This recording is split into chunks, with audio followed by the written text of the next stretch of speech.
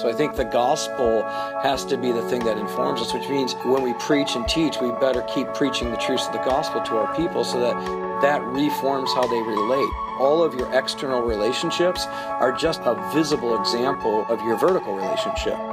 Welcome to the In Doubt Podcast. Hey, welcome to the In Doubt Podcast show. My name is Isaac, your host, and with me today is Jake, who I haven't seen forever. Yeah, no, it's been a long time, and I miss being here. I know. I miss you being in here with me. Do you? The sight of me across the table speaking to you? It's the sight of you mostly. Yeah. That's the mostly. Hey, you've started school. How's that going? It's all right. I'm not a huge school guy. I don't love school. What do you mean you're not a school? I'm not a real school sort of guy. I much enjoy just working, Right. which sounds, I don't know if that's contrary to most people, but no, I just love being somewhere and working and getting stuff done and actually doing stuff with it instead of school, where Right. you just sort of hand stuff in and it gets marked, and that's kind of it. Right. But you Yeah. have to learn before you go and do it. Yeah, that's true. Yeah. That's very true. That's how school works. That's kind of how it works. This is life works that way, Exactly. unfortunately. But no, it's good. I'm having a good time. What classes are you taking this semester? I have two religious studies classes. One's on theology and the other one's on biblical interpretation, I think is what it nice. is. Yep. And then I have two English classes. One's on medieval mysticism and the other one's on fantasy literature, which are all That is really cool Yeah. and interconnected in this really weird way. Yeah. Oh, that's no, awesome. sweet. Well, as most of our listeners know, we're finishing our series called Confused Church this week. Today's episode is all about community. It's called Confused Community. And for this episode, I thought of no better person to chat with than pastor and author Jeff Vanderstelt from the States. So without any more, here's my conversation with Jeff.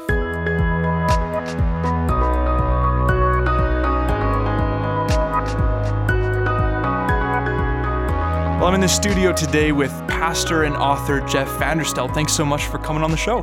Thank you.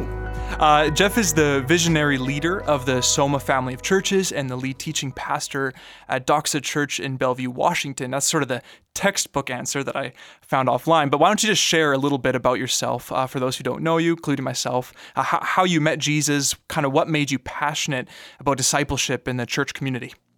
Well, I grew up in a Christian home, but I was one of those kids who walked down the aisle at 8 to give Jesus what I generally say my afterlife, but I didn't really give him my life. I didn't want to go to hell, of course, when I died, but I wanted to live for me while I was alive. And so I really learned how to live the Christian part, but while I was at school and everywhere else, I was a very different person. Thankfully, I had very amazing parents who opened up their lives and home for ministry, and so I learned without anybody telling me that Christians are hospitable, that they see ministry through work, through home, through recreation. Now, I don't know that our church ever affirmed that, but my parents lived that way, and I saw them lead many people to Christ and disciple in their own unique way people in what it meant to follow Jesus. When I was 21, the Lord got a hold of my life while I was away in Spain for school, going to college there, and surrendered my life to Jesus at that point and said, Wow. I don't know what you want, but I'll do anything you want. You just have to tell me. And Good. few weeks later, and I really meant, he woke me up. He just grabbed a hold of my life, and I knew I needed to surrender to him and trust my life to him. And a few weeks later, I got a letter in the mail from a camp in Pennsylvania called Summer's Best 2 Weeks, and they had heard about me. I was an athlete in college, and so they were recruiting athletes and Christian athletes to come work at their camp. Little did they know what had just happened in my life. So it was God's timing that I got the letter and got invited. Of course, I said yes and figured, well, I guess this is how you answer. So I'll just do what you're telling me to do. It seems like this is obvious. So I flew home after school back to Michigan, where I'm from. My mom greeted me at the airport with my dad, of course, and immediately she said, you're different. What happened? And I told her about the change in my life. She could visibly see it. Yeah. And I let her know I was going to spend the summer doing that work. And so I did work at that camp, found out that I had an ability to lead kids to Christ, had a teaching gift, an evangelism gift, of which I eventually went home and said, man, I don't know what to do. Told my youth pastor, I got 1 year left of business school at Calvin College. Seems like maybe I should just drop out and go to seminary or Bible school or something. And I didn't know what that meant. And he said, no, finish it. Like a lot of pastors probably would have done well to have gotten a business education, since so much of what they're doing is organization and leadership and a lot of things that they aren't taught often at Bible school or seminary. Right. So he said, you can get your education by doing ministry with me and then finish your degree as well. And so I was mentored under him. While I finished my degree at Calvin, I worked with him in the youth ministry and eventually got a job at a Christian Reformed church in Seattle, Washington, where I met my wife and served there for 6 years. Then I transferred to a church in Chicago where the youth pastor had been involved with his students inappropriately and went to prison for it. Wow. And so just a heartbreaking story, but the Lord let us see a restoration and a healing in that youth ministry, and it was beautiful. And then I got called by Willow Creek to do a similar kind of thing. They had a fallout in their leadership, and they asked if I'd step in and rebuild there. And in doing so, we rebuilt a youth ministry that went from just centralized in one building to localized at around many school campuses, about 27 different localized ministries. That's amazing. Which really cut my teeth for me on what it looks like to do what we now call missional communities.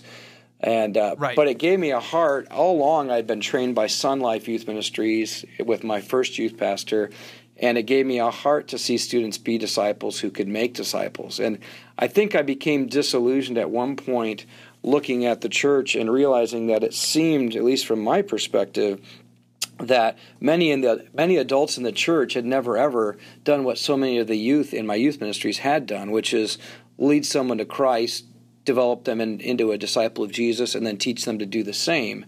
And I had watched students get, second, even sometimes third generation discipleship opportunities where they'd see a friend come to Christ who would lead another friend to Christ while they were within 3 or 4 years of my student ministries. And so I thought, man, how come more adults aren't experiencing this in their Christian life? And it's what led me to eventually move back to Seattle and plant a church which we called Soma.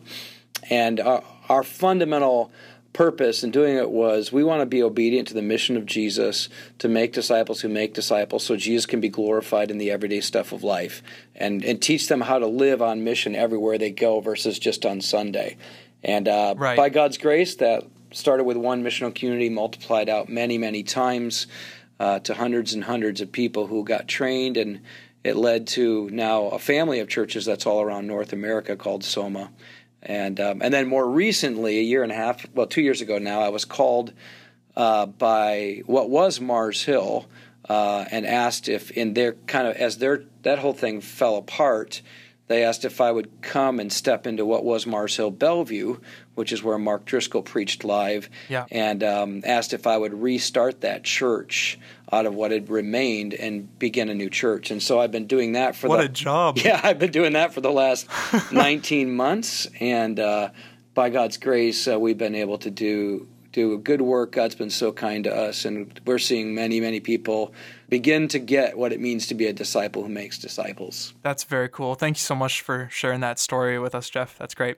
We are in our third and final week of our Confused Church series. We're speaking into some of the church's kind of crucial areas in the church, like community, the pastor, listening to the pastor, and worshiping through music, sort of helping bring some clarity to confusion that many Christians have.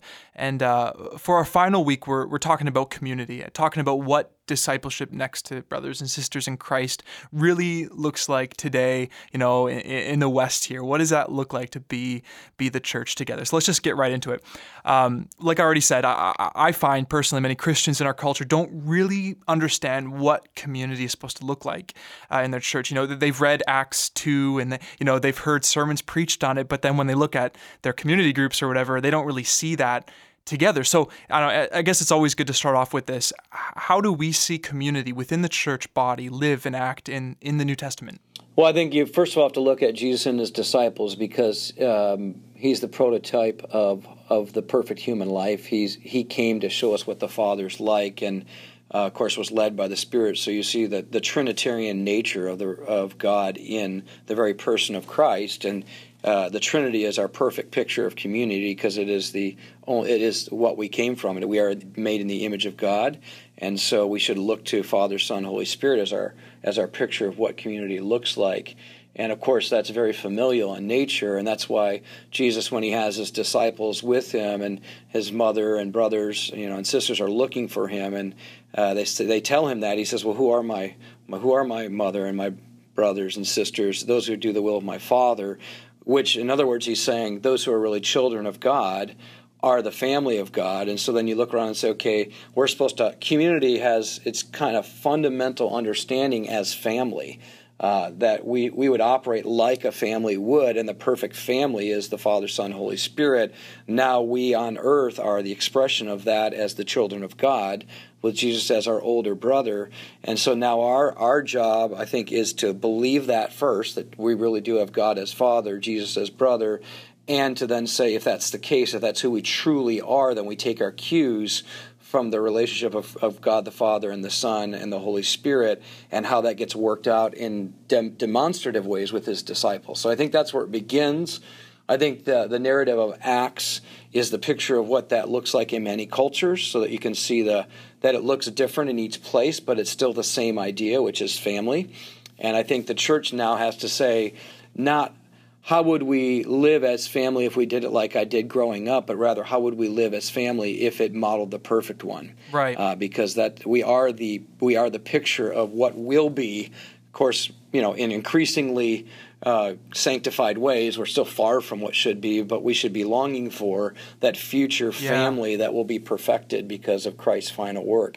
And so I think that should be the picture of community that we as the church would strive for, desire for, and even not just strive for. It is who we are. The Bible says it's who we are. We have to then live into our identity versus try to be something. We already are it, but we got to stop believing the lies the world tells us, stop living in the fear that the enemy brings our way, stop giving into the flesh that really is our old nature, not our new. Exactly. And so I think that's what it looks like to begin to do it with. That's our picture. Right. That's good. You talk about the idea of even if you even if you're struggling with sort of being in the family, you should at least be striving towards it and desiring to live that kind of family life with the church. But why do so many Christians struggle with this idea, even the desire to do it? Why are they struggling? Well, I mean, I think it goes back to Adam and Eve, if you want to go back that far, because fundamentally when we stop believing who God says we are and what God has done, we start trusting in our own words and our own work, or someone else's words over our life, or someone else's work done to our life, then we are like Adam and Eve in that we take matters into our own hands, which leads to guilt, shame, and fear, which leads to hiding and blaming and shaming one another. And so I think most Christians are still living with Adam as their head instead of Jesus as their head, even though that's not true. They're still living that way. And so I think we have to be called to ongoing repentance, to actually say, why am I afraid to entrust my life to someone else? Let's get at the heart of that versus just the behavior. Let's get at what I usually say is get at the root of your fruit. Like, look at the external behavior. It reveals your internal belief. And so most of us are not taking the time to capture every thought, like Paul says to the Corinthian church, to make sure it's in obedience to Christ, which means it's coming under the truths of Jesus and who we are in Christ. I think we live with a lot of fear, we live with a lot of shame, we live with a lot of guilt, and so therefore we don't feel free to come out of hiding, to be known for who we really are, because we still believe in our own works justifying us. We're afraid to be honest about how short we fall, instead of going, no, I trust in Christ's work, so I can tell you I'm a failure, I've messed up, I make mistakes, I sin. My thought life is not something I'm proud of, but you know what? The Lord says, the Word says, I am holy and blameless in Christ, and therefore God's Word will trump my word. God's work trumps my work, and therefore I can come out of hiding. But I think most Christians are still living with so much unbelief that the engagement at that level of true kind of naked and unashamed fellowship or community is just almost unheard of for most Christians. That's really good. You and I both know that living in urban areas on the West Coast here, we're just your neighbors up in Vancouver here, but cultural tendencies can obviously seep into the church body. So the next question would be, how can church bodies, local churches, protect themselves from producing unhealthy cliques within their body? Well, in some ways it would be the same answer. So much of the idea of finding a clique is finding someone who is I feel comfortable with, who is like me. Right. And so the gospel speaks into that and says God didn't choose those who were like him. He chose those who were not like him. He chose sinners, not saints, to then love and make saints.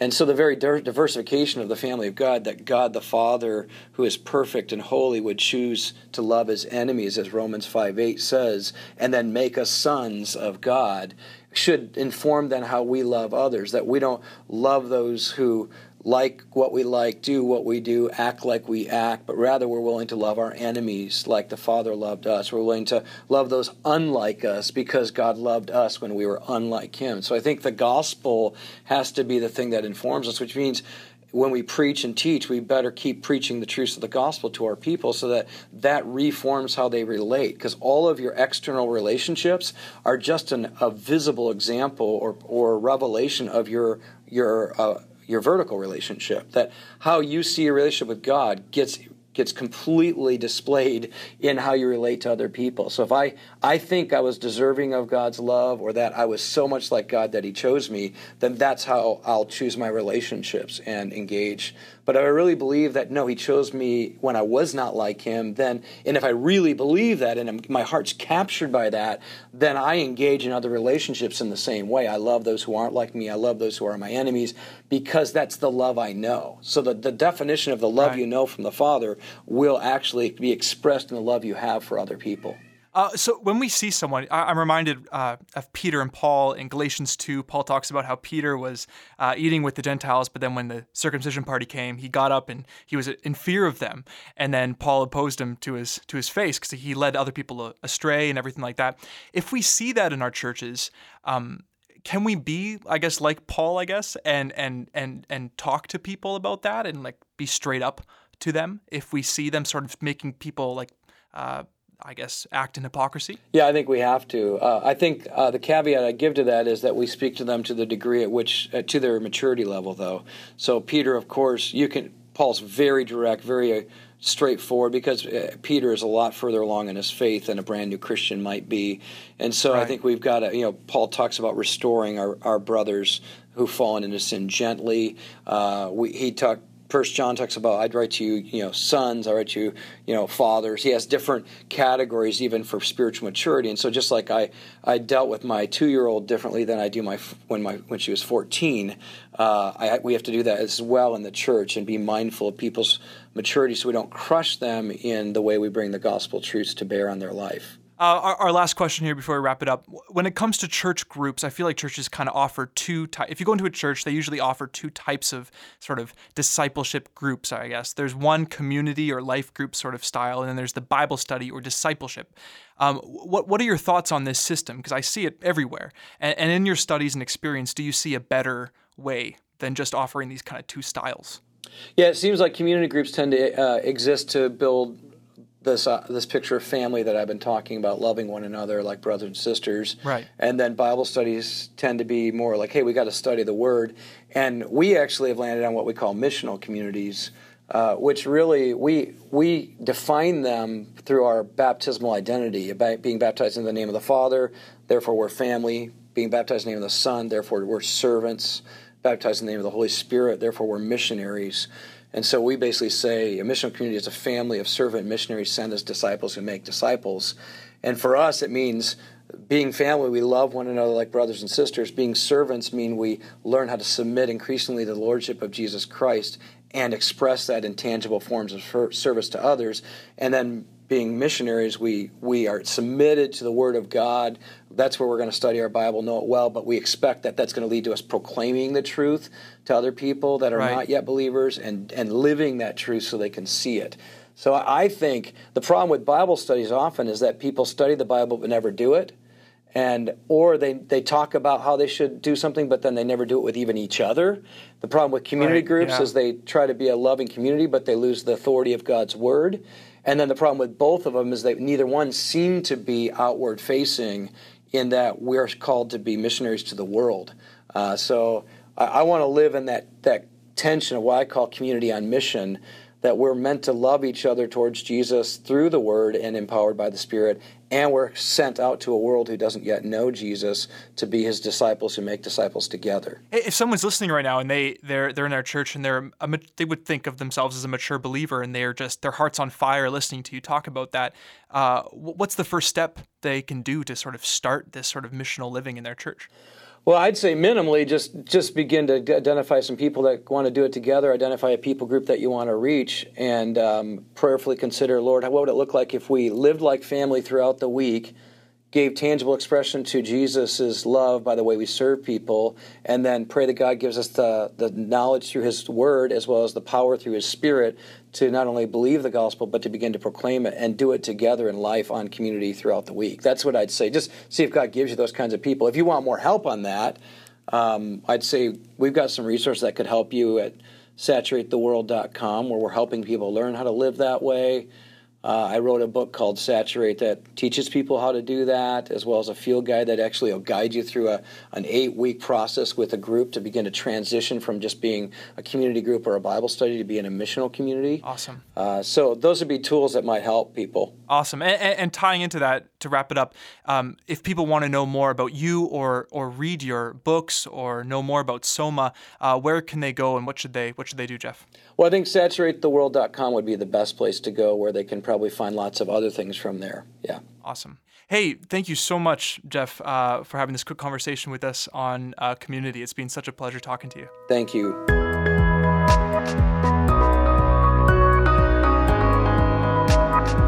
Well, that was my conversation with Jeff Vanderstelt. And it's kind of funny, until he told me in the conversation, I had no idea that he was the guy that they brought in to help the church that Mark Driscoll. Oh, yeah, I was kind of left. shocked when I heard that. I was like, whoa. And I was like, that means serious business. Well, here. it would be a big job because, Yeah, here you have a definitely. church with all these people, Yeah. and they're all hurt and kind of broken. Yeah, from no, everything. definitely. And then they bring in this guy to come in and help sort of be like, hey, we're still going to be the church. Yeah, which must have been a huge humbling experience, or you must have had to stay humble in that experience. Yeah, for sure. Because it's such a big ministry there. Yeah, that would be very tough. And speaking of tough, small groups are tough. Yeah, I lead a small group of young adults, and it's definitely a challenge, especially like Jeff was talking about, of sort of integrating them into community. Right. Because all young adults really want to do is just be with other young adults and have their cool sort of ministry and be separated from the church, because everybody else doesn't know what they're talking about. Either they're too old or they're too young, and we don't want to hang out with the uncool young people or the bigoted old people or whatever. So it's a definite challenge for me to sort of integrate them with the rest of the church community. Right. Well, I remember even growing up, I think it was 2010, I started to help participate and then end up kind of help lead the young adults at my church. And it was sort of like this, I guess, a missional kind of group. Yeah. But man, it's just hard because, again, you have half the group that doesn't even go to the church, right? Sure. Yeah, absolutely. And they don't know where their faith is at exactly. Yeah. And a lot of times it just ends up being this sort of outreach where it's like, come hang out with us. We'll play a game. We'll eat food together. We'll build this community.